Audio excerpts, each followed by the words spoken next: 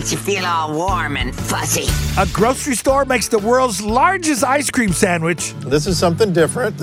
But it's what they did with it that makes it our feel-good story of the day. The grocery store set a Guinness World Record for creating an ice cream sandwich that weighed almost 3,000 pounds. It is huge. I mean, it's incredible. It looks like it's about a third of a football field in length. It is huge. They worked 5 hours in freezing temperatures to create this giant ice cream sandwich. They divided it into portions to sell and donated all the money to the local food bank. The director said this one melts her heart because she knows ice cream makes smiles. Every donation is so important to us. This one is so special because we know that it's going to bring so much joy to families and children. The grocery store manager said it was a lot of work, but fun and for a worthy cause. That's our goal, 5 million meals. Personally, I think we can smash that. And they did. See there, ice cream solves problems.